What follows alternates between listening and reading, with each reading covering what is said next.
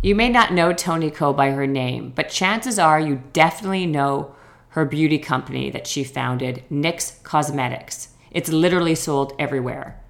Toni was named one of America's wealthiest self-made women by Forbes. Although she sold NYX to L'Oreal in 2014 for over $500 million, she is surprisingly very humble and very sweet. Toni and I talked about her journey from living with her parents and how she came up with the idea for NYX. She openly shares the story of how she built her company, the challenges she faced, and why it was important for her to sell to the right people.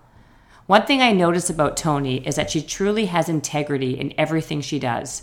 From being on the board of UNICEF to helping other female entrepreneurs, she really puts 100% into everything she does.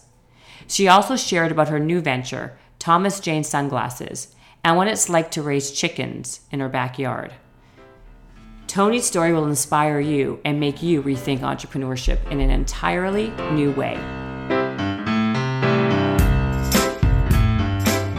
All right, so I am beyond excited to have this one on this podcast. Her name is Toni Ko. She is America's wealthiest self-made woman in Forbes in the top 60. She's created NYX Makeup, which is a very, very, very popular beauty brand. Most if you're a girl, you're gonna know what it is. And then sold it to L'Oreal for almost $500 million. You know, no small feat there. And has gone on to do amazing, tremendous things. So I just want to say thank you, Toni Ko, for coming on this podcast. I love that you're here, and I can't wait to talk to you. Thank you, Jennifer, for having me on the show, your podcast. I'm so honored to be here. Well, thank you. And I have to tell you, this is actually my first interview in a year and a half.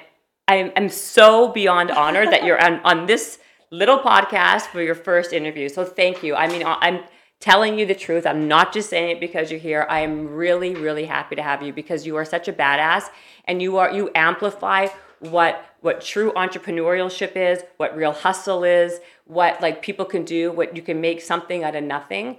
And I really just want to hear how a little girl who came here not even speaking English at 13 created one of the biggest beauty brands in the world and then sold it. You're so sweet. No, it's the truth. I love you. That's why I want, this is like I'm so happy to be here. Oh, listen, we're happy to have you. And so I guess the first thing is really that, you come here, you move here from, where exactly were you? South Korea. South Korea. Yes. When you were 13. 13, yes. And you spoke almost zero English? Yeah, I knew how to say 3 words. I knew yes, no, and thank you. Amazing. That's it. That's it. And then were you always like someone who loved beauty or makeup, or what was that your like passion as a kid, or? Yeah, so I loved beauty, and I remember where we used to live. One of the biggest store was Kmart. Kmart has gone out of business, but there was a Kmart. And after schools, I used to go to Kmart and just walk up and down the beauty aisle. Mm. And remember it was like the CoverGirl, the Maybelline, and I used to just smell, walk around and smell the aisle because it just smells so delicious. The irony is that my mom didn't let me wear makeup. So I had an eyeliner, a pink frosted lipstick. Right. I still remember this lipstick. I don't know if you remember those one with the core is like a clear lip gloss, and then it's got the lipstick outside. I totally remember that. Those? Yes, of course. So I had one of those. It was CoverGirl, I think. CoverGirl, yeah.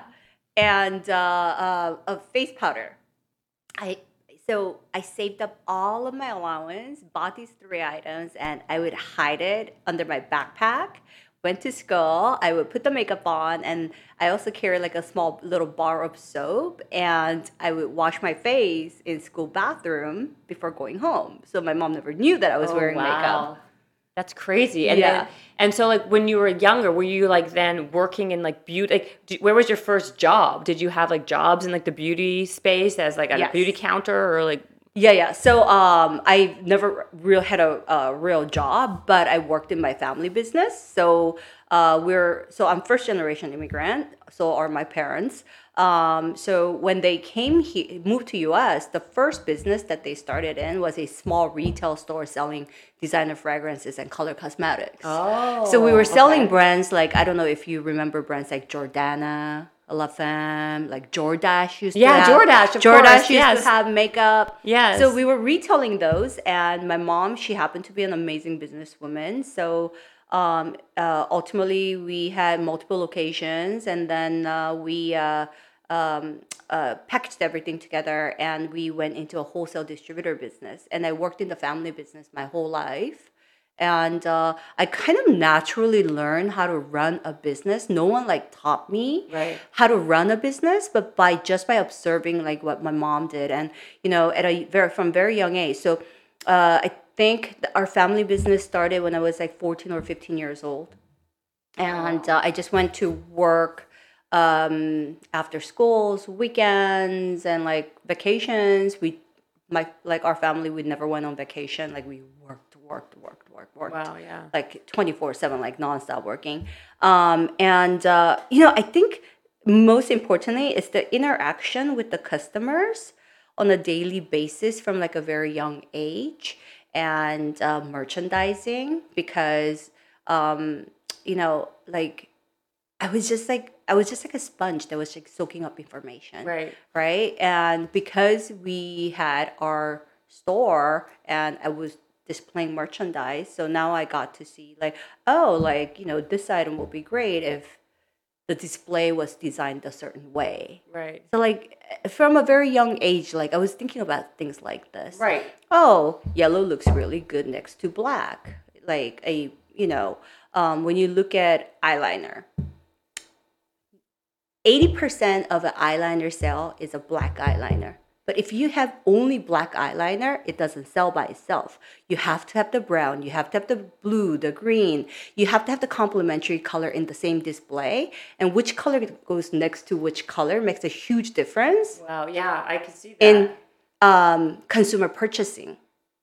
Right. It's very interesting. It is interesting. And I feel like you kind of came by it honestly because it kind of probably seeped in your subconscious because as a young girl, you were doing that naturally all the time with your family business, that it became part of like your kind daily of like routine. Your daily routine. It's like eating, or no one really teaches you how to eat. Right. You kind of have to you learn it. Yeah. Like and like it becomes part of like who you are, and like and so then natural. Very natural. Yeah. And because it sounds also like you learn work ethic from your family, right? Because you were working constantly, never going on vacation. Yes.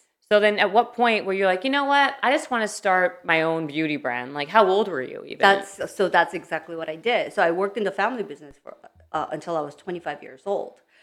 And oh, wow. Another story to this is, while I was working for the family business, my mom never paid me. Really? Yes. And that's how I started NYX Cosmetics, because but I lived at home. My parents are very conservative. So their thing was, I'm a woman, so they thought I shouldn't move out of the house until like I'm married, like very traditional, very conservative. So I was 25, living at home, and I had a car that my mom was paying for, so I didn't have any payment. Right. But I was on an allowance. I was a 25-year-old living under your parents' roof on an allowance. Young girl. Working at your family business. What were they giving you as an allowance? How much were you making? I think maybe like a few $100s or something. Wow! Oh my gosh! Like a month or a week? Like what were you? I don't know. Maybe it was like when I was a teenager. Maybe they gave me like $50 a week, $100 a week or something. And when in my 20s, I don't know. Maybe they gave me like $200 a week. Wow. And were you going to school too, or were you just kind of... I was going to I was going to Glendale College. Oh. But then I dropped out to just like work on the family business full time and to start my company. Wow. So wow. I worked on the concept for a couple of years because so I would go to a department store because at our store we weren't selling Chanel's and MAC and Lancome, like all those fabulous products, right? So I would go to a department store and I admire Chanel, like I admire MAC and Lancome, I just love the simplicity of their packaging, black and white, basically black and white and nothing else. Right. The packaging is not the hero of this product. The actual product is the hero. But when I went to drugstore, I felt like, oh my God, it's so gaudy, it's so colorful. Like remember Yeah. Maybelline mascara, like green, hot pink, Hot pink, I remember gold that. foil. Like it's so gaudy. Like just by having that package, it is like you like people from miles can see that Right. you're using a drugstore makeup. Brand, yeah. So I thought, okay, I want to bring this department store look into the mass market. That was your Price point. initial thought. That was my initial thought. Okay. And I had that initial thought because so by that time my friends all had jobs and they started their career path and they started to make money. So like they're Right. buying all this expensive like, stuff. yeah. And because I was a 25-year-old on allowance, You were a kid. I had limited spending power. Right. So, that's one of the reasons I'm like, I'm not the only one who can afford 10 MAC lipsticks at $15 each. Right. It's $150. It's a lot of money. Yeah. And because my family had been in the beauty business for a while, I knew kind of how it worked. And I knew that most of the price that consumer pays for, the retail price, a huge portion of that money goes to marketing. Right. They pay $1 million to a model. And more now. I mean, yeah. More. I mean, $1 million, $2 million. And I was like, okay, so. and just commercials and. Oh, yeah, commercials and Ads, buying ads ads. in Cosmopolitan, Vogue magazine is super expensive. Very. Yep. So that's when kind of like I started on my business plan of creating a brand that's really high quality, high functioning, but taking out all that extra expense Right. of spending money in that marketing and just like bringing to the consumers a really great product at a really low price. Wow. But so you had the background from your family. Yes. And then, like, how did you, like, what was your first, like, okay, so you had the concept. Yeah. What was your first step? Like, did you have to raise money? Did you have to just, like, how did you find the materials? Like, Yeah. So when I left the family business, so I left at about, I was 25 years old when I left the family business. And my mom and we had a conversation and I told her about my idea and she wrote me a check. And she said, don't worry about anything you do. Make your own choices. And even if you make a mistake, it's okay to make mistake when you're younger. You could always bounce back. Right. And that's true. Yes.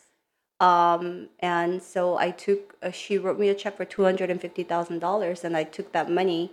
And the first year of the business, I did $2 million in sales. Your First year, No by way. myself. Me, myself, and I. No employee. No employees. No employee. Okay. So your mom, okay, so let me just like back this train up a Yes. little bit. Okay, so you leave the family business. Your mom says, here's a check for $250,000 to like start your business. Yes. And then not only were you profitable your first year, which is amazing in itself, but then how were you able from day 1 to day 365? What did you do? Like, how did you get the product? How did you how did you do any of it besides having a concept and then executing on that? Like, what was your step to get it from your brain to like an actual sample of something?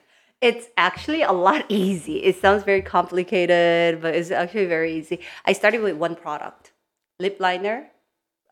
One product, cosmetic pencil. Okay. But lip liner was your first product. Lip liner and eyeliner. I Okay. had 6 colors in eyeliner and I had 12 colors in lip liner. 18 color Wow. SKU, 18 SKUs, and I had it in this like cute little circular display that spun, and it was a countertop display that set on like a Like a point of purchase? And this is like POP, Yeah. point of purchase. Yeah. And this is 1999. I mean, the world was different. This is when people were Very. actually going to like let's just say ABC beauty supplier or something. Or like CVS kind of thing? CVS or like is Walgreens? like Walgreens, CVS, like those are all retailers, but those are like huge Oh. like chain drug retail stores. And when you are a newbie into the game, you couldn't get into those large accounts. Like you had to prove yourself. Like you Right. had to build revenue and you had to prove yourself. So I was selling to small little boutique stores, mom and pop stores. Like a mom and pop pharmacy kind of thing? Or just like... Kind of like pharmacies, Yeah, okay. beauty supply stores, accessory stores, convenience, somewhere like even convenience stores. Wow. Anywhere where people could pick up, and the retail price was $1.99 for this pencil, made in USA. Amazing quality lip liners and eyeliners at $1.99 retail That's price. so crazy, so cheap. I can't even Right? believe No. it. Oh my and God. then this is the first time when $1.99 lip liner, eyeliner, it looked like department store product because it was just black and white. The packaging was... The packaging was just simple black with the white logo. And the crazy thing is, doing a simple black and a white logo is the cheapest way to make a product. Really? Yes. If you do a gold foil, it's an extra 3 cents. Right. If you make it in like 2 different color, it's extra 5 cents. Right. Like, it's more expensive to do it that way. Right, to be all fancy, it's actually more expensive. Exactly. And then all my, so there's the pencil and there's the cap, right? So all my caps were all single color. It was all black. This way, I could have one cap that could be used on all For 18 everything. colors. So how much was your... Okay, so if you were selling it for $1.99... Yeah. So I was wholesaling it. So I wasn't selling one by one. No, of course I wasn't not. You direct volume. selling, like just wholesale business. Yeah. And I was selling it to my customer for anywhere between 75 cents to $1.20, depending on what their volume was. The volume, yeah. Wow. And then so your first year, just from those little mom and pop shops, you had like a $2 million revenue. $2 million the first year. And who was like... And at that time, who was your big competition? Besides the big brands, like everybody. But like, who was a small brand at the time? Jordana. Jordana. I know Jordache. I don't remember Jordana. Yeah. No. A lot of, like, Jordana was like a huge brand back then. LA Girl. LA Girl, okay. I don't know if you remember remember LA a little Girl. bit. Yeah. I remember that a little bit. Yeah. And then you took that money, and then when did you start to expand into like all the other stuff? Like your lipsticks, your eyeshadow, like what was the next then what? It's riveting. Yeah. Okay, so just to go back on how I did it is basically, so I knew a manufacturer that made cosmetic pencils for some of the other brands, and they were in New York. So I took a red eye to New York. They were not in New York, New Jersey actually. It was called Petit Fleur. They're not in business anymore, but so I took a red eye out, and I think I got to like JFK like at 5:30 a.m. or something, and just to save time, and money on lodging, I went to the meeting straight from the airport and then flew back out the same night, same day. Wow. But basically, I went to the factory and I literally hand drew kind of what I want. And they were able to produce it for me. And I put in my first order. I came back, put my deposit, and I had a small little showroom, 600 square foot showroom in California Mart, just by myself. And because my mom had that wholesale business, the family business, the wholesale business, she had an extra warehouse space. So I borrowed an extra warehouse space. And whenever I got an order, I went to the warehouse, packed the merchandise myself, and delivered it to my customer. Wow, are you serious? Yeah. So were you also not just you're doing it here in California? Where else were you selling at that point? Oh, all over. Okay, so how I got my distribution is by going to a lot of trade shows. There was one called the ASD/AMD. It's actually a Army surplus trade show. Oh, okay. That was in Vegas twice a year. So to that show, I used to go. I didn't want to spend money on like the trucking and all of that stuff. So I loaded all the merchandise in my car and I drove it out myself. Oh my gosh. You were like, I'm telling you, like it's like the work ethic and the hustle of this stuff. Like you literally had no one else doing it with you. No partner, just my you. friends. I would get your I friends would to help lure them. I was like, do you want to go to Vegas? Right, exactly.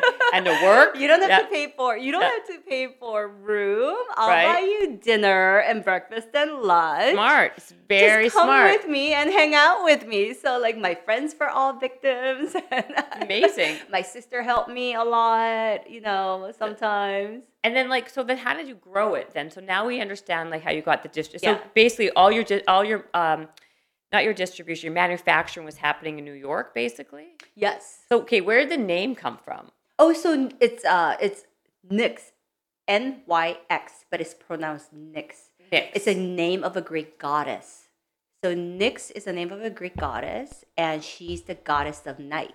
Oh, gotcha. Yeah. Oh, okay. So it's Nyx, NYX, which we know, and that's how you named it, from the goddess of night. So okay. night, nuit, all that word originated from Nyx, from the goddess of night. Oh, I like that. Yeah. And then how did you start? So what happened year two? Like how did you start to expand into like different SKUs and how did you spend money on marketing yet? Like no, spent $0, and until what point? Oh, first 3 years I spent $0, and I still lived at home. Really? So I had no personal expense. Right. I'm not paying rent. I have no personal expense, which helped a lot. And because I was in family business, and you know we're all my family is very entrepreneurial, right. and my grandfather was an entrepreneur, my dad's an entrepreneur, my mom's an entrepreneur. Like we're all entrepreneurial. So we know one thing: it's easy to spend money, right? But it's hard to make money. Exactly. The I agree with that motto. Value of money, right? And it's not about how much money you make. It's about how much money you spend. Like if you spend more than you make, it doesn't matter how much money you make. Absolutely. You're going to be bankrupt. So I was very frugal. It's just straightforward cheap. Yeah. I mean, if I saved on anything that I could save. And, I ate from home. Right. I lived at home. And the car was kind of my car that, Yeah. I was very fortunate in that way. Right. Where I guess that's the support that I received from my parents. Right. They gave you a lot of support, and they kind of you had like a support system, and you didn't have to like fend for your personal expenses basically. Yeah. Everything was kind of paid for. So that was like really helpful to me. Like, right. That is the advantage that I had, I guess. And having parents who understand that their 25-year-old daughter wanted to start a company and be a business owner was completely okay to them because they're used to it. Because they did it too. So those were my assets, right? Right. So first 3 years I took no money from the company, so no salary from the company, and probably I spent $5-10 every day to buy me a lunch or something, but that was it. Right. And what I did was I invested every single dollar back into the business. Right. So by 26, I was already a millionaire by selling, and it was a very profitable business too. Well, right, because you're basically the price point's double at least, right? Yeah. Than what they're selling, and you're selling in volume because it's like a cheap product. Yeah, but that means you have to sell and no so employee, much. And no 600 square foot showroom. Which are for your parents. I mean, you had a lot of you had a lot of fortunate things happen with your family being supportive. Yeah. But then, what was your breakthrough moment? When did you go from being this, small-ish, very small brand that you're now living with your parents? You're kind of like feeding every dollar into the business.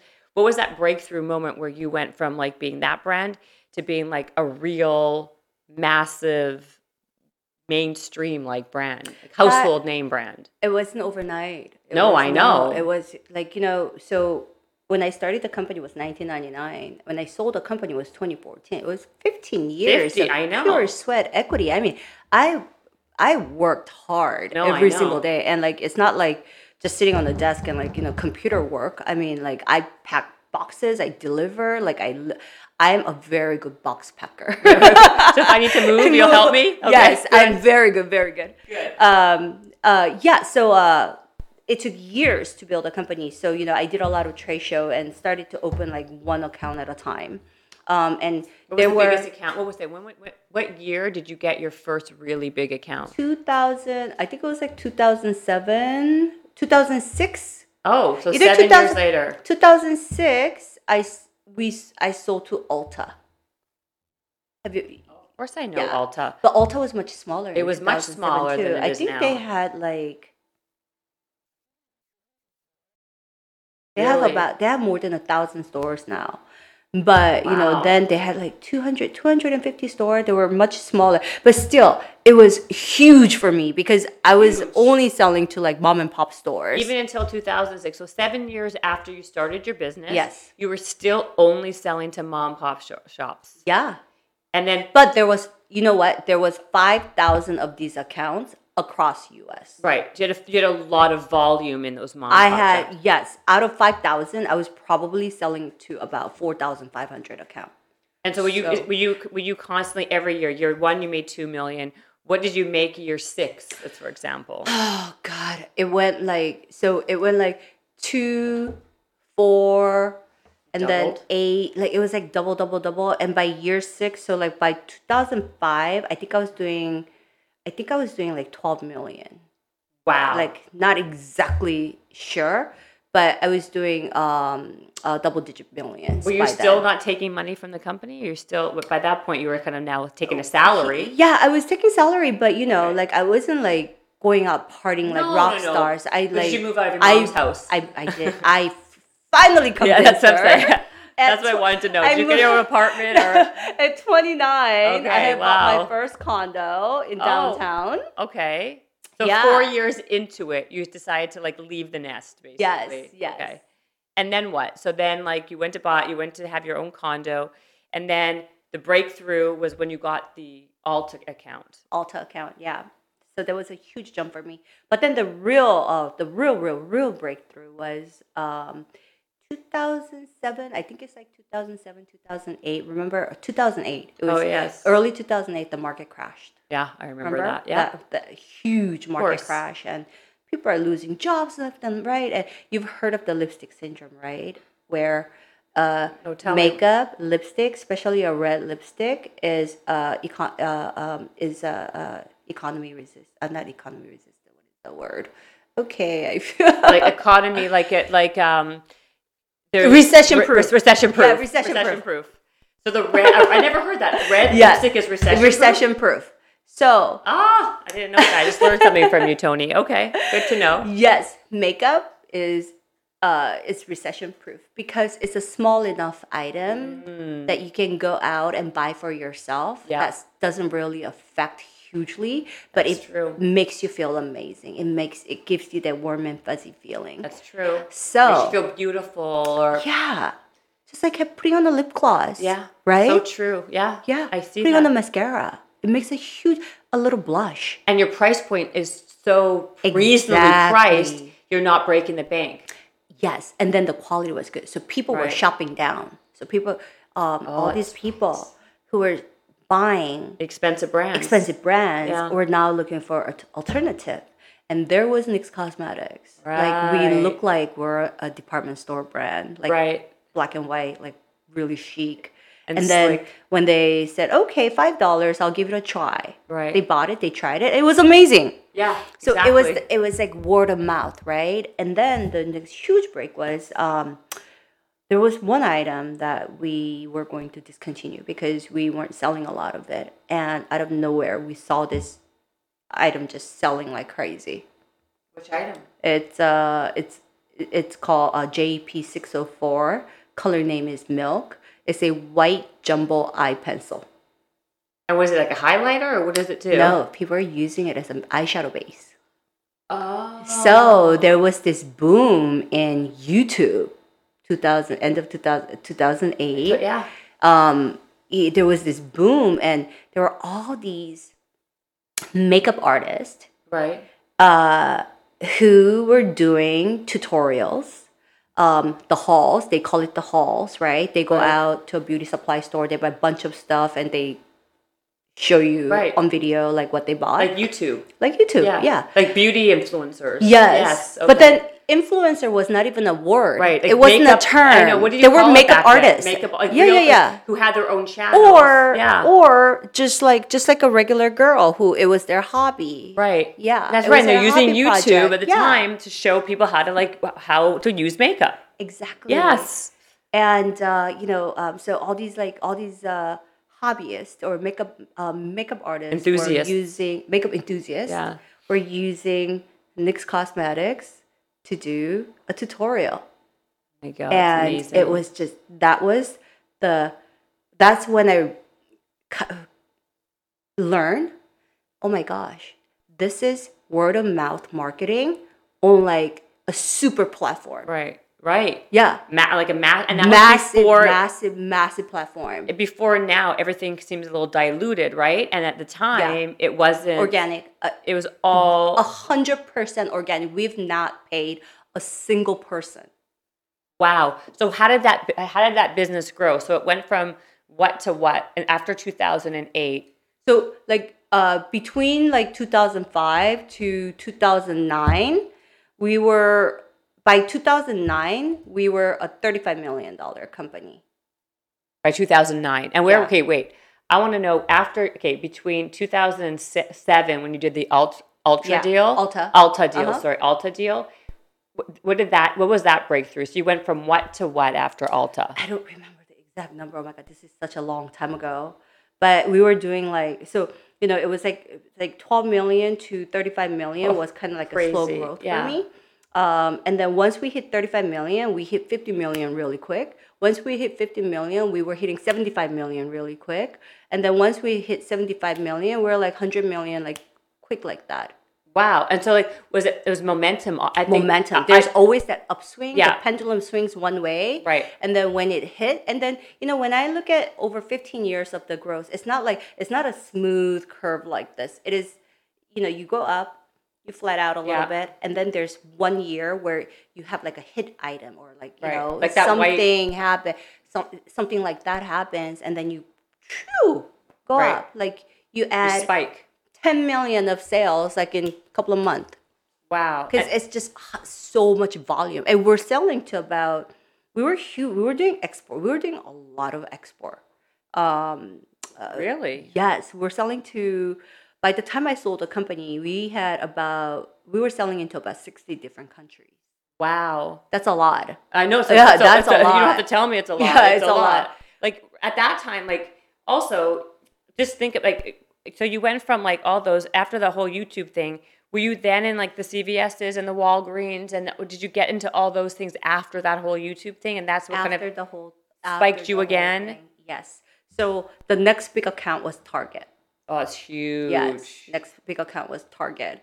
That was huge. But even, Target. Oh, Walmart. Did you sell at Walmart? No. Okay. I did not want to go into Walmart. I know the brand is in Walmart now, but but that's L'Oreal's decision, Right. and they're the brand owner. They could do whatever they want to do. Right. But I did not want to be in Walmart. My target was that I was going to get into Target, and then either CVS or Walgreens. Oh, okay. Yeah, either or, which came first. Right. But CVS came first, so we were selling into CVS, and then there was Walgreens, and it was the Rite Aid and the Walmart. But that was after me. After you. Yeah, So you after did me. the 2014. I sold in 2014. 2014. Yeah. Wow. So then, at what were your sales like before you sold it to L'Oreal? Like, So that year, I sold in July. That year, we're on track to do 120 million. jeez, I think they ended up doing 180 million. I can't even. That's like unbelievable. From a little brand that from your mom's apartment or house with your family on your own. Like so. At that point when you sold it, how many employees by that point did you have? We had about 260. So you already were growing. Like there's you already had and then how much of that? Like how much were you spending on marketing and all that? Were you never spending? I mean, We didn't have a marketing department. So it was literally just a brand that went from like word of mouth. Yes. And from like it was like building like Organic social media. social media. Yeah. And like you were like the lucky one that never had to like basically So, do a yes. ton of like basically put a lot of like advertising money into the brand. Yes. I feel like the brand kind of spoke for itself because Yes. I mean It literally sold itself. it literally sold It itself. literally sold The itself. price point was, and I say this, that's why when I was so excited to meet you, because, you know, when my husband told me he met you, and I'm like, oh my God, I love NYX. I like use it because it's so, the colors are beautiful. It's good quality and it's like cheap. You know, I hate to say it, but it's like, you know, like I would call it a spade. call a spade a spade, Yeah, you know, like, and to build that is like unbelievable. So then L'Oreal buys it from you. Yeah. I wanted to sell to L'Oreal. You really wanted to? Yes. Was that your first choice? That was my goal. I don't know. Somehow, Like in your brain, you're like, I want to sell this yes, company from to the very L'Oreal. early stage. Like if I ever sold a company, I want to sell to L'Oreal. Why? Because they're a really good custodian of a brand. Really? Yeah. How are they different because they're like a mass giant. Like how is it different than a Revlon or? Actually, there isn't that many. You know, there's Coty, there's Revlon, there's Estee Lauder, and there's L'Oreal.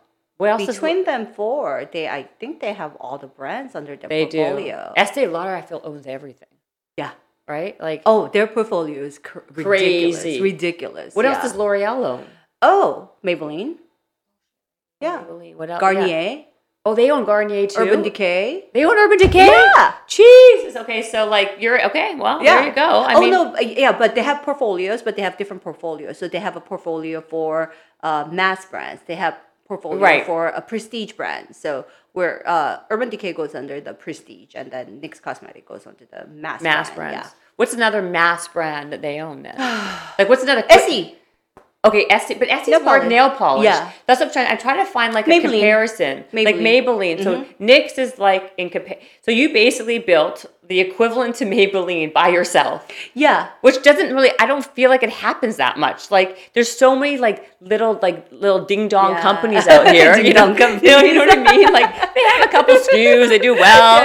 You know, but they're not like massive brands that like get bought out by that kind of like crazy. So why did you want L'Oreal? Why did you not want Revlon? Did Revlon even make you an offer? Revlon, we did talk to Revlon, but then they were lowballing on the price of the company. So we basically not put them on the list of the prospects. How about Estee Lauder? Did they make a? Yeah, I think Estee Lauder, I think, was in the game at one point, but then they were probably out of the list pretty early on too. So mostly it was financial purchases, like an investment company, right? And Coty and L'Oreal. And I really wanted to sell to L'Oreal, and I had a really at the exit, I had two really good offers. One from Strategic, which is L'Oreal, and one from Finance, which was from a investment company up in San Francisco. Wow. Like very comparable, right? Very comparable. And I may have made more money actually if I had sold to the financial. Yeah, really. But I'm actually very happy that I sold to L'Oreal. Why? Because they're just a really good custodian of the brand. Look what they've done. They've done a great job. Oh my God. I mean, now they have standalone stores. Oh, so many. I mean, tons of them. And the brand still has it has the same reputation. Yes. Like a lot of times, like they hate the word, but a lot of these big companies come on board and they like bastardize the brands, right? And they make them in these like terrible like versions of what they used to be. But they did do a really good job. They did. To keep the brand like going well. And that's what I want. Yeah. I mean, this like literally this is like my baby. Yeah. And the 15 years of my life, I had nothing. I wasn't married. I have no children. Like I had no social life. You gave everything to the brand. I was like a little frog in a well. That's all I knew. I mean, it's like, amazing. That's all I knew. Right, because all you knew is you lived at home and you built this business. Like I went to work home. Either I was on the road on a business trip, or I did work home. So then what happens? I didn't even have a steady relationship. I couldn't even keep a relationship. Because you worked that much. Like what kind of, so tell me like, what kind of hours were you working? There is like, you cannot set an hour. I know. Because you're thinking 24/7. Like I wake up middle of the night. I would always have like a notepad and a paper because I could wake up at 3 a.m. with an idea. I have to write it down, right? Right. And when you're a business owner, there's some people who's like, I want to be more flexible with my time, so I want to be a business owner. I'm like, you're going to like, no, no. I could not agree with you more. People I think right now it's a big buzzword, like, I want to be an entrepreneur. Yeah. People they think that's like the easy way, the easier route. No. And it's not, right? You put more hours in, more time, more sweat, more tears, and like you may have quote unquote your own schedule, but you're working 24 hours a day because you have to be worrying about all these things all the time. Your mind is 24/7 occupied. Oh, all the time. Yeah.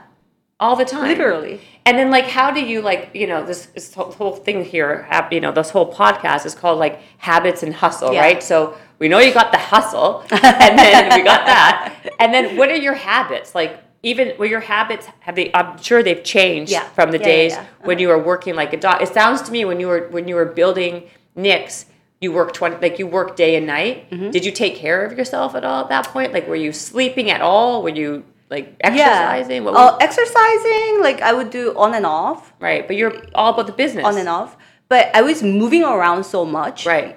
I called like walking in the airports my cardio. Oh gosh, exactly. Going from terminal to terminal was my cardio. Yes. And like lugging around luggages was my workout.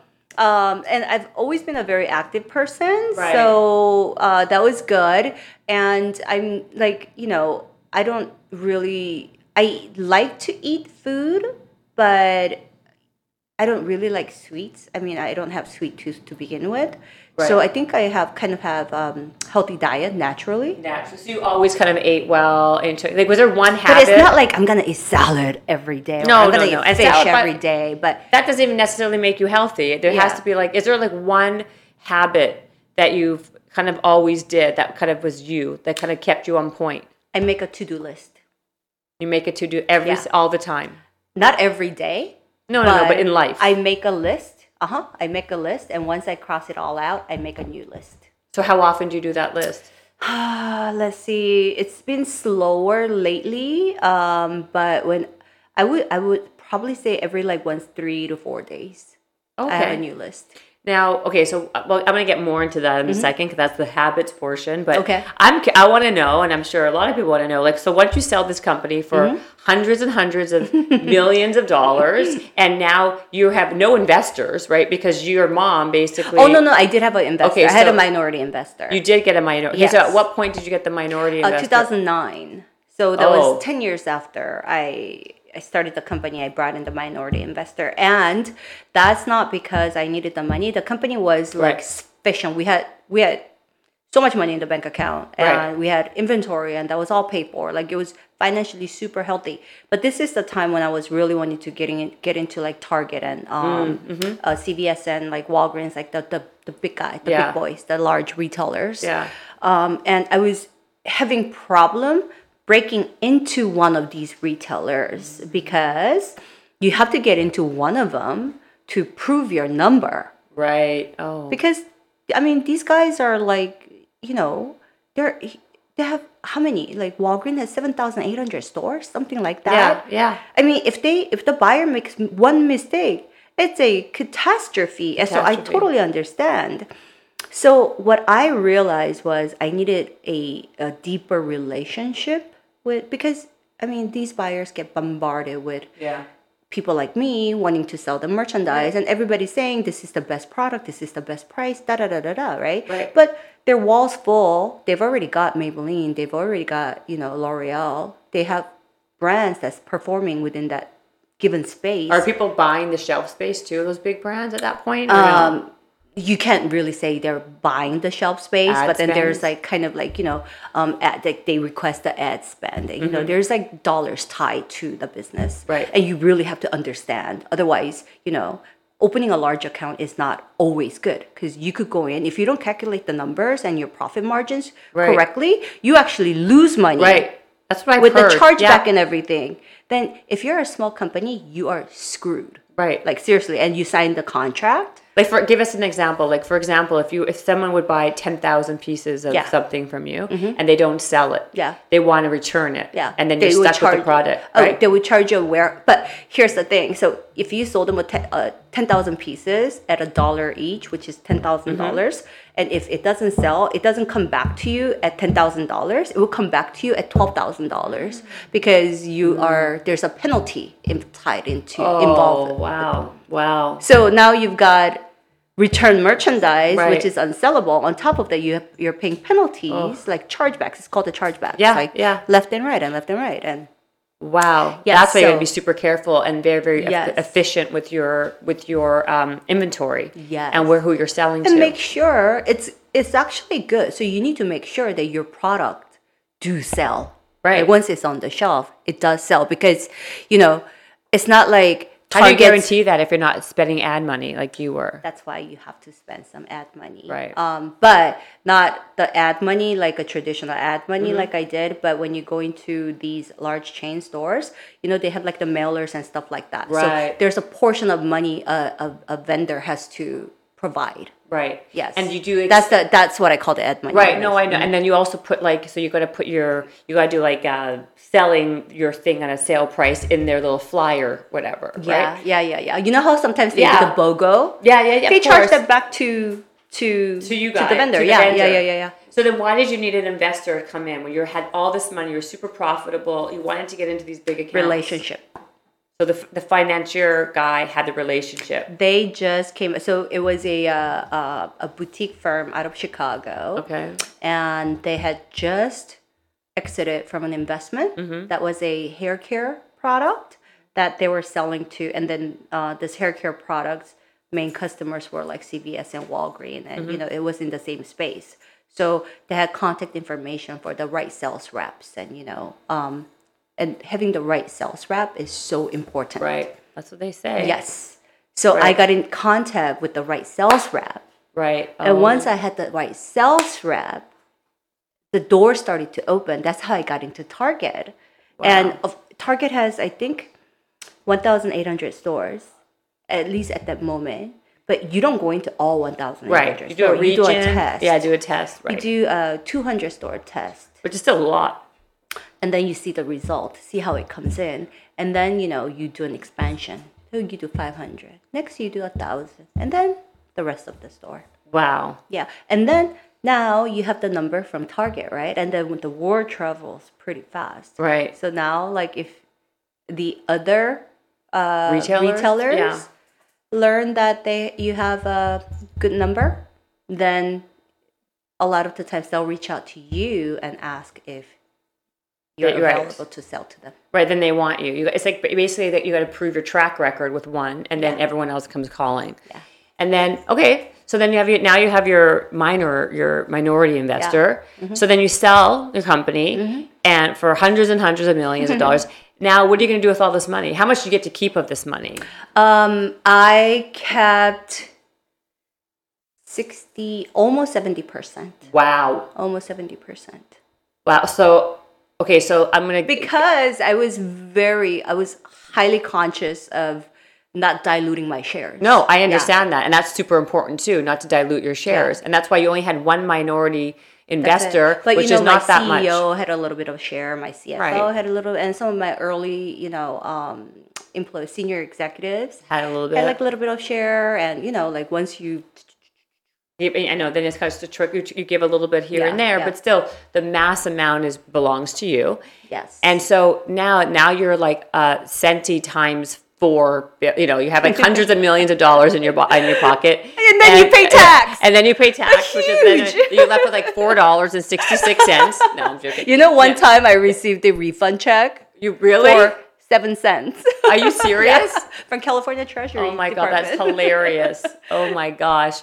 Wow. So here you are, this like immigrant girl now having hundreds and hundreds of millions on the Forbes list of like America's wealthiest self-made woman, blah, blah, blah. You have all these things. What are you going to do with all your money? Now you have a condo. I know you bought a condo, you said, when we moved out of your house at 29.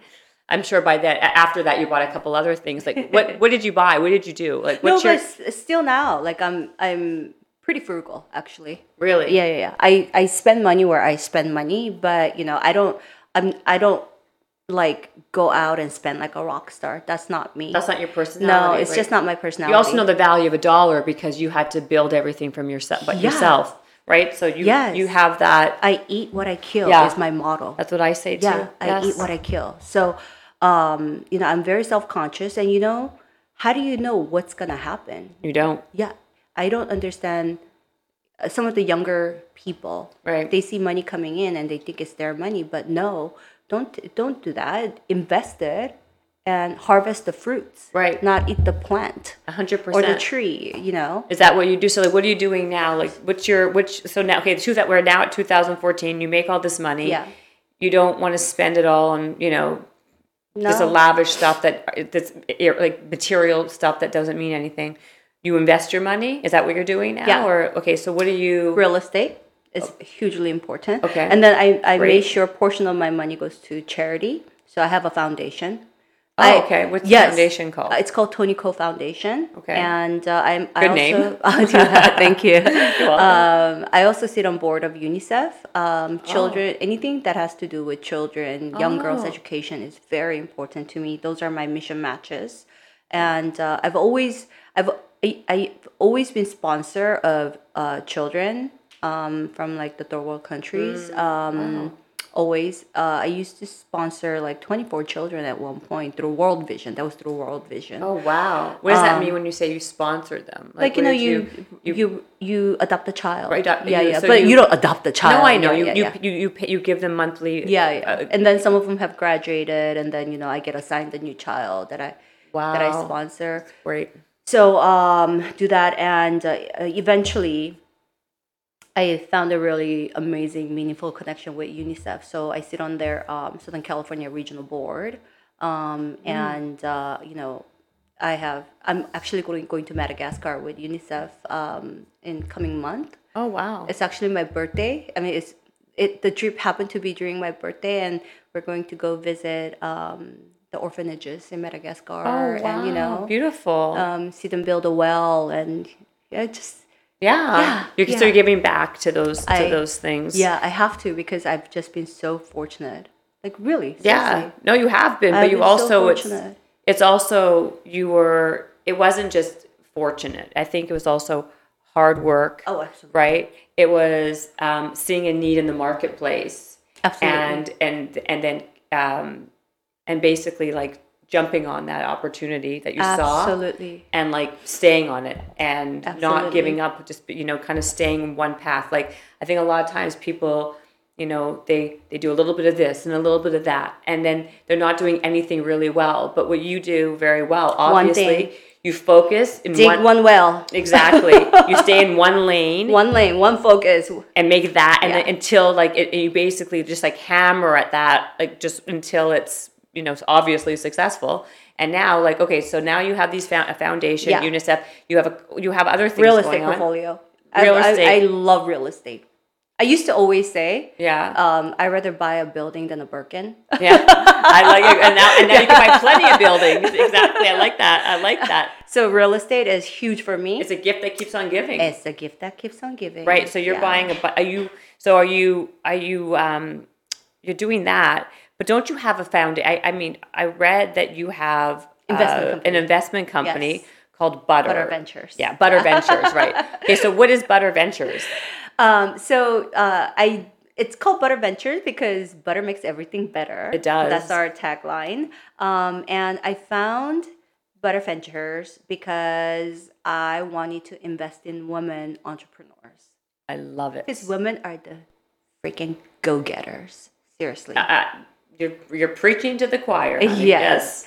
And I believe in female founders. So it was a investment company that I started to potentially invest in female founding companies. Are you invested in any? Like, who are some of the companies that you have now under your portfolio? So there's Nikki from Alchemy 43. Oh, yes. What is she? Are you part of that? Yeah, I'm an investor. I'm an early seed investor at that. Oh, yeah. That's doing really well. They're doing really well. Yeah, congratulations. Go getter. Go getter. Yeah, I met her. I'm like, this woman is That's she's a amazing. killer. I'm like, She is. I want to be part of what she does. Good. I love Yeah. that. I didn't know you were involved in that. Yeah. Wow. So when you say I was one of her first investor. Really? Yes. So then how many, okay, so how do you do it? So do you pick one a year, 2 a year? How long have you had it for? Like, how long has Butter been around for? Well, so I started it after I sold the company. So right away you started Butter Ventures. 2014. So I sold 5 years. The deal got finalized like July 2014. So this was probably like, by the time I set up the company and start running it and stuff, it was like 2015. And that's one of it. There's a company called Enplug. Unplug, the meditation? Enplug, ENPLUG. It's a tech company. I always ask Nancy. Her name is Nancy. She's this incredibly brilliant woman. I mean, Nancy Liu. It's NANXILU. She's this incredibly intelligent woman, and she has. It's like you could upload all the Twitter feed and all the YouTube and social media onto a screen channel like immediately. Oh wow! Kind of What's it called? Enplug. I'm gonna look into that. Okay. And then I've also invested in a company. It's called a Bare Bones Broth. It's a bone broth company. Yeah, I love bone broth. Yeah. Is that a good one? Obviously, you're going to say yes. This is a really good one. So where is that being sold? So I think they have they were e-com, and then they're on Amazon. They have the collagen powders that they sell on Amazon. So what's that one called? I'm going to write that Bare one. Bones Broth. I'm going to write that BBB. down. Bare Bones Broth. Okay, I like it. Yeah. Okay, and then another one is another notable one is Good Dye Young, GDY. It's a hair dye company that was founded by Hayley Williams of the group Paramore. Should I know that one?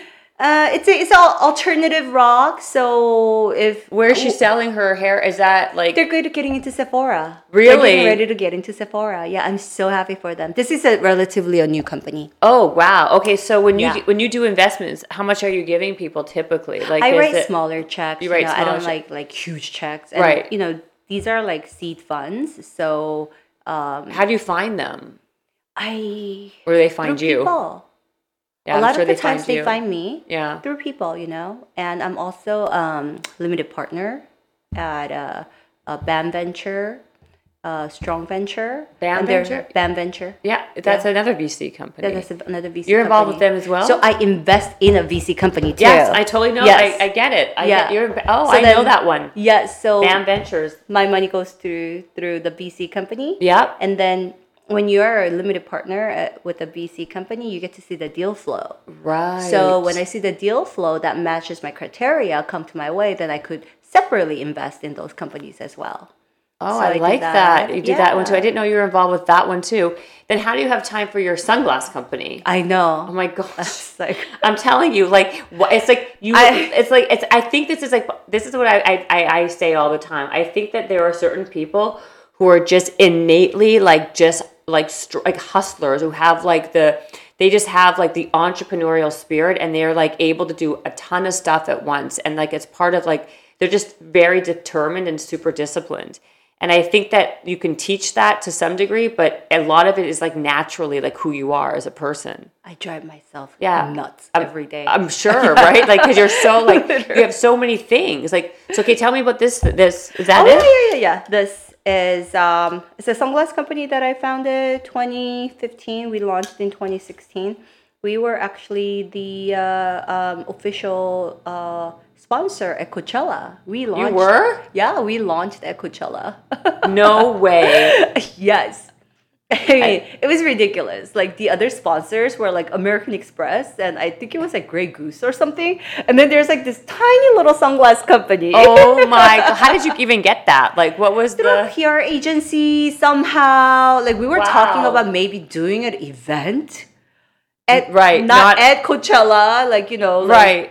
Partnering up with an event that was happening around at Coachella, and it evolved and evolved and evolved, and eventually I'm like, hey, go big or go home. No kidding. Yeah. And I guess you went big and like, I went big. wow. Are Yeah. you selling a lot of those? Or? Yes. So we are on our e-commerce, Okay. thomasjamesla.com. Thomas James, Yeah, LA. but we were. I rebranded. It was Perverse Sunglasses. So when I did the launch and everything, it was called the Perverse Sunglasses. Why did you change the name?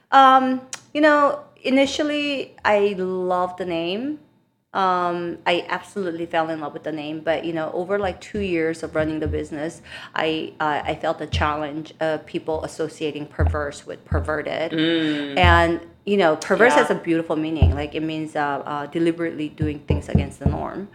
It's Right. completely different from perverted, right? But people, you think that they would Yeah, get... and then like in the beginning, I was like, oh my god, this is such an amazing meaning. Like it is so misunderstood. Right. And I was like, I want to let people know, like, but after 2 years, I was like, I don't want to, like, I'm like, this is too much. Like, I don't want to take this job of Right. Like, Constantly explaining it. Like, yeah. No, and repeating yourself. yes. Yeah. But- So I decided to just drop that name and rebrand, and so it's Thomas James LA now. And so do you still sell a lot of these glasses? Oh yeah, we do. Wow. Can this be the next NYX or no? You know what? Yes and no, because yes, because it could be a hugely successful brand. No, because the sunglass industry itself is a smaller industry. Globally, it's only about like $38 billion industry. And what's the beauty plus brand? minus. What's the makeup brand? Like beauty? Hundreds. Hundreds of... Yeah. Right. So like... Yeah. It's like probably Like- 100 times bigger than Yes. the sunglass company. Yes. Sunglass So industry. yeah, so then the industry itself is smaller, and it is so highly dominated by few Right. companies that it's harder to develop. Like it's much harder to Develop. Yeah, and sunglasses is not something everybody buys multiple pairs of. Right. Well, they lose them all the time. I mean, I lose my sunglasses like every week. I got to buy a new pair like You'd every be my week. best customer. I'm your best customer. But I think everyone, like, I feel like a lot of people are that way. They keep on like losing their sunglasses and they have to rebuy them. But the price point's higher. Probably don't make as much money per unit.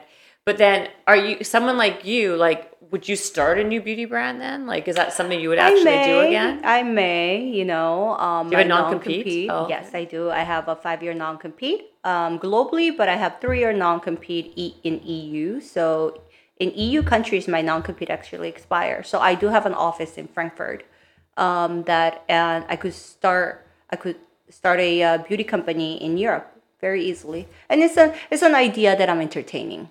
Like what now? Like what do you think of all these other brands that come now on the market? Like There's so many. There's so many. Look at the Kylie Jenner's. They're doing incredible. She's like a billionaire in in a year. I mean, look at the difference in like back when you started versus now when celebrity, quote unquote, whatever you want to call her, her family, and within a couple of years, her business is like $1 billion venture. Yeah. I mean, she has 120 million followers. Right. That is 1/3 of America. Can you believe that? So does that is that just an easy hole in one then? Like you just have to have a huge following and then you can just put out like, look at Rihanna. How is her Fenty doing? Is it doing Amazing. well? Amazing, right? That's also, isn't it more than $1 billion? I bet it's more than $1 billion. It's owned by a company named Kendo. Oh, so she's, okay, so what's her role in that? She's probably the CEO. They're probably partners. Partners, yeah, I don't right. know the details of it, so I can't speak for it. But there's a company up in the Bay Area called Kendo, or Kendo, that owns like these portfolio of brands. Wow. And Fenty's like one of those brands. What's another one like in that way? Like which ones are other ones that are like now doing really well? KKW does well. ColourPop does well. Oh, ColourPop does really They're well. all under the same umbrella of company. What, part of Kendo stuff? No, not Kendo stuff. Kendo, not that company. There's another company. So would you ever go with someone, would you ever kind of build a brand with someone like that and just kind of be behind the scenes or maybe your own name? Like what would it be like, if you were to do another beauty brand, what would it be like? What would not it look my like? name for sure. Not your name. Okay, For so sure. would it be like what would it be like? What would be in your, if you were, I'm not saying you are, but if you were to start your own beauty brand, what would it be this time? I like the niche markets. So I want to find the niche markets. Like what's the gap right now? I think there's ethnic is huge. So, I look at that as a amazing niche market. And then there's few influencers that I've kind of been following intensely. Right. And I think they have like really amazing market, but I can't really go into the details at the Okay, moment. you'll come on again and tell me next time. You'll come on again. It's a reason for me to come back. Exactly. Yes. And believe me, I'm going to make you come back. I'm going to be knocking on your door. And then I have one other thing I want to leave you with. And then, okay, so we kind of touched upon it a bit, like what you do daily, your habits, like your rituals. I know you like to make lists, to-do lists. Yeah. And then once you tick them all off, you move on to the next list. What would be your thing that you have to kind of like, is there something that you eat every day or some kind of routine or ritual that's kind of you? Juicing. Yeah. You juice every day? Every day for last 6 years. And what kind of juice and why? What does it do? What's the difference between then and now? Like, what's your juice? Okay. Or any juice? No, I have my formula. Okay, what's your half formula? a beet. Okay. Two sticks of celery. Okay. Half an apple. Half a grapefruit. 2 carrots. And kale. And that you have what, every day? Yeah. Do you make it or do you go somewhere? My housekeeper makes it for me. Every day in the morning? Every day. Mm-hmm. I love that. So you have a juice every morning. And is that like, do you eat breakfast with that? Or No, I don't eat breakfast. So that is kind of like your morning... Coffee. Do you drink coffee? Yeah. So one thing that I do every day with the juice is as soon as I wake up in the morning, I drink water. Room temperature water. I don't like cold water. Room temperature, like a big tall glass of water, just one shot, gulp it down. Yeah. And then I make myself a coffee. I don't drink coffee on empty stomach because it's very acidic. And it's not good for your stomach lining, especially when you first wake up in the morning. So you need to take that fluid in. And I don't like to drink like orange juice or anything because those are too acidic too. So room temperature water, very important, just water. And then in like 5 minutes later, then you could have your coffee or tea or, anything that has caffeine, right? Right. And after that, and I have this routine of getting ready in the morning while drinking coffee and I play YouTube. And then that's when I catch up on all of my like makeup bloggers and like all of that. I like that. And I do my hair, I do my makeup, and then on my way out to work, I grab my juice and go. Okay, so as you get ready, you watch the YouTube bloggers. Yeah, so I'm not like watching it. No, I know. It's in my background. Yeah. Uh-huh. Who do you like? Like, who do you listen to? Who do you watch? Who do you think is really good? Oh my God, everybody's so good. Jackie Aina, there's one beauty blogger. Her name is Jackie Aina. Okay, she's good. Amazing. She's great. There's a lifestyle blogger. Her name is Jen Im. She's amazing too. And then like everybody like like Desi. I don't know. Yeah. This is like the beauty blog. The beauty blogger. It's interesting. Everyone has their thing. Like obviously you're in the beauty space, so like you have like your favorite beauty bloggers. Oh, and then the travel bloggers too. I love travel blog. I love food blog. I love food blog. Yeah. Now you're speaking my language, Tony. So you basically that's your routine. So like to kind of like basically like condense it down. You have your juice, which is your beets, your carrots, your celery, apple, whatever. And you drink your big glass of water in the morning. First thing in the morning. Then you'll have your coffee. And then as you get ready, you watch your beauty bloggers or travel bloggers or like in the background. Oh, another thing that I watch is chicken kippers. I have chickens myself. You have chickens where? Like in the house? Yeah, I have 4 chickens. Pet chickens? Pet chickens? Yes. So you don't cook them and eat them? No. I'm kidding. I'm just joking. I know. I'm just joking. You have just pet chickens? Yeah. How old are they? They're now about, I got them when they were 18 weeks old. I think they're about like 30 weeks old now. How old? 30 weeks. What are you going to do with them? They're my chicken. They're my pet. They have name. They're Ginger. Do they sleep with you? No. You can't because you cannot potty train them. So you could have. So they're considered like bird, right? Yeah, they're like birds. You could they have, lay eggs. Yeah. Oh, they lay eggs. They lay the most delicious. I'm sure. Eggs. It's so rewarding. So how many eggs can a chicken give you? So I have a breed called Buff Orpington, and Buff Orpington is an amazing egg-laying chickens, and then on average they lay about 280 eggs a year. So they lay one egg for every 14 hours of sunlight they get. Oh, so during the wow. winter, they lay less, and summer they lay more. Wow. So was this so you basically you have pet chickens. Yeah. And you eat their eggs, obviously. And then what happens like when how long do they live for, like you said? They could live up to 10 years. So you're going to have these chickens in your house for 10 years? Yeah. Just hanging out? Yeah. But of course they have their own house. They have a coop, they have a run. Yeah. And then they have their own fenced-in free-ranging area. So they live there. What other animals do you have? I have a dog. Oh, a dog and the chickens and a dog. Okay, and then nothing else in the farm, just like those eggs. Eggs, that's just chickens. That's it. What would make you get a chicken? Just for I've fun? always wanted to have chicken. I don't know why. Really? I've always wanted to have a chicken, but I couldn't because I was living at a condo. Right. So the city ordinance is that the chickens has to be 25 feet away from your house, and then it has to be 35 feet away from your neighbor's house. Wow. Yes. So now you have a big enough house where I could have the chicken. So as soon as I moved into my house, I got a coop, I got a run, and I got it all prepared. And then I hired a chicken consultant that I found on Instagram. What? Are you serious? Yes. There's such a thing as a chicken consultant? No, she's not a consultant. I'm gonna write this down. I just reached out to her and I asked her, would you consult for me? As a what? Because she's like a chicken consultant. What are you going to consult with? What I are they going to tell what you? material is the best material for bedding? What material is the best material? Like how thick should it be? How often should I change it out? Aren't they called farmers? Can't you ask a farmer? Is a chicken consultant like a euphemism now for the word farmer? I thought that's what they are. No? Yes. I'm not breeding the chickens to eat. I know they're not meat chickens. They're called the meat chickens are called the roasters. They're pets. So I care about their well-being. So did you seriously go on Instagram and look for chicken consultant? No, not chicken consultant. Like there's there's an entire world out there for the backyard chickens. Oh, is there? Okay. Yes. Backyard chickens. And then there's this one lady that I've been following, and I realized she's in Pasadena. Oh, wow. I'm like, who knew? Oh my, who knew? I'm like, I need to contact this lady and ask her to consult for me. And that's what I did. And her handle is drinking with the chickens.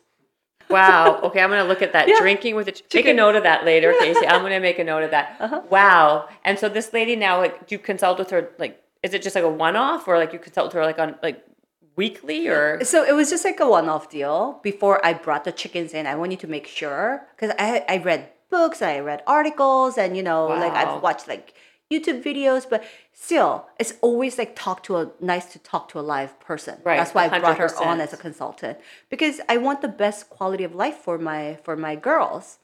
Amazing. So and she was wonderful. Oh my gosh, she was wonderful. And even now, any questions I have, I just send her an email and she replies back. She's the sweetest woman. Wow. Well, let me know how that goes. I mean, it's amazing. Yeah. Well, if you're getting more chickens, I mean, I want to try one of the chicken eggs. I heard those are delicious when they're like fresh like that. I'll bring some for you next time. Will you? No, the yolk is orange. Orange, yeah. And you crack it open, and the aroma, it fills the room. No, I've heard. It's different. I buy all my eggs at the farmer's market, but still, there's like a week or 2 week lag in that, I want to taste one of your chicken's eggs when they're fresh. Yeah, and then, it's different because my chickens only drink like high quality filter water. They drink the type of water that I drink. Wow. They eat veggies from my garden. So wow. It's a guaranteed, and I pick it in the morning and I give it to them. That sounds amazing. It's not a farmed chicken. This is pet chicken. It's a pet chicken that also that basically feeds you eggs, and you don't eat breakfast. So when do you eat the eggs? At night? You know what? I have probably 2 eggs. I give them as a gift. Give them to me as a gift. I will next time. I would love it. Oh yeah. My gosh, next time for sure. Promise. Absolutely. Well, okay, I'd have to say this has been a delight to talk to you. Seriously, a delight, Toniko. Thank you so much for coming on. Talked about chickens, chicken consultants.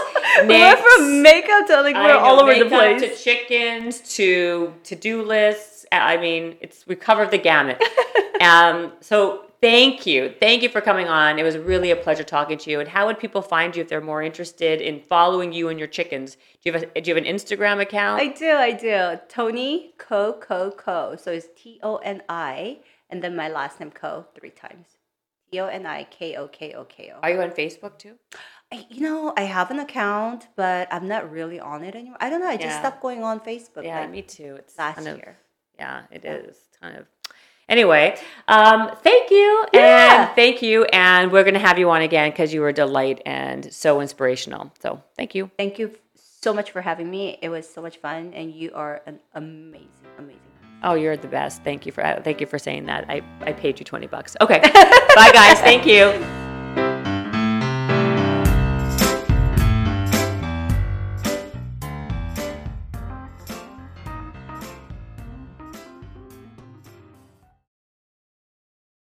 This episode is brought to you by the Yap Media Podcast Network.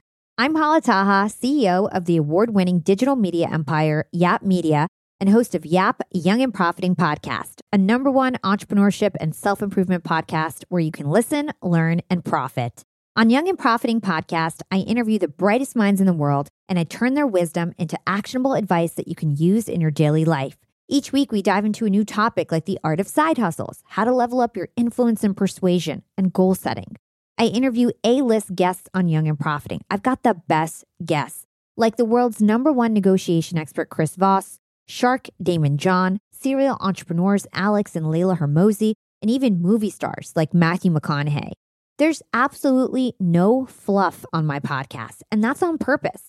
Every episode is jam-packed with advice that's going to push your life forward. I do my research, I get straight to the point, and I take things really seriously, which is why I'm known as the podcast princess and how I became one of the top podcasters in the world in less than 5 years. Young and Profiting Podcast is for all ages. Don't let the name fool you. It's an advanced show. As long as you want to learn and level up, you will be forever young. So join Podcast Royalty and subscribe to Young and Profiting Podcast, or YAP, like it's often called by my YAP fam, on Apple, Spotify, CastBox, or wherever you listen to your podcasts.